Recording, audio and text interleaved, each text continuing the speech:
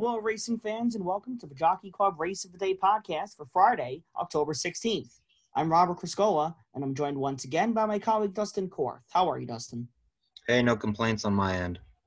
All right, good to hear.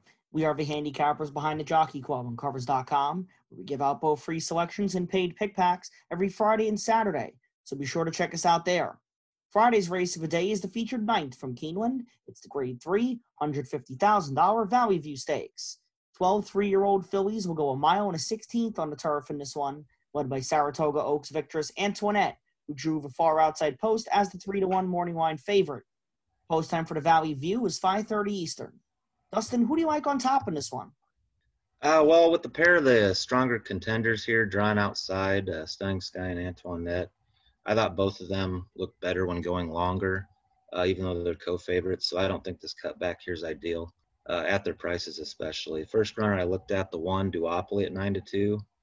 Down on the inside should fire here, try and use that position to slingshot the turn, try and make the lead.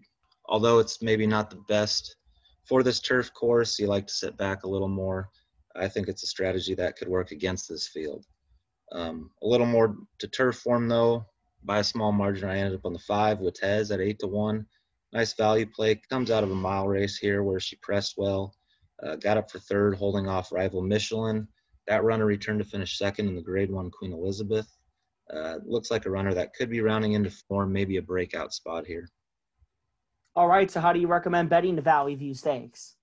I think I can get good enough odds to take a small win bet on the 5, and I like the 1-5 exacta box. Of course, the key is my value pick with the 5, but I would like that 1 duopoly in an exacta box with whoever you like, just because the tactics do leave her a chance not only to win, but definitely to finish second. Got it. Sounds good. I normally don't like betting speed on turf, but I think Duopoly will take the Valley View field coast to coast. The 9-2 third choice in the morning line was last seen wiring a solid group of allowance runners, including a next out winner in Wishara at Saratoga. Prior to that, she broke her maiden by a widening 5 lengths over a next out winner at Monmouth, also in gate to wire fashion. Tyler Gaffleone is a fairly aggressive rider, and the rail draw will simplify his strategy on Duopoly in this heat.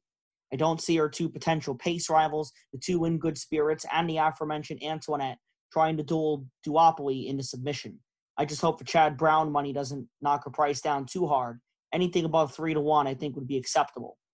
So recapping our picks for Friday's race of the day, the Grade 3 Valley View Stakes from Keeneland Racecourse.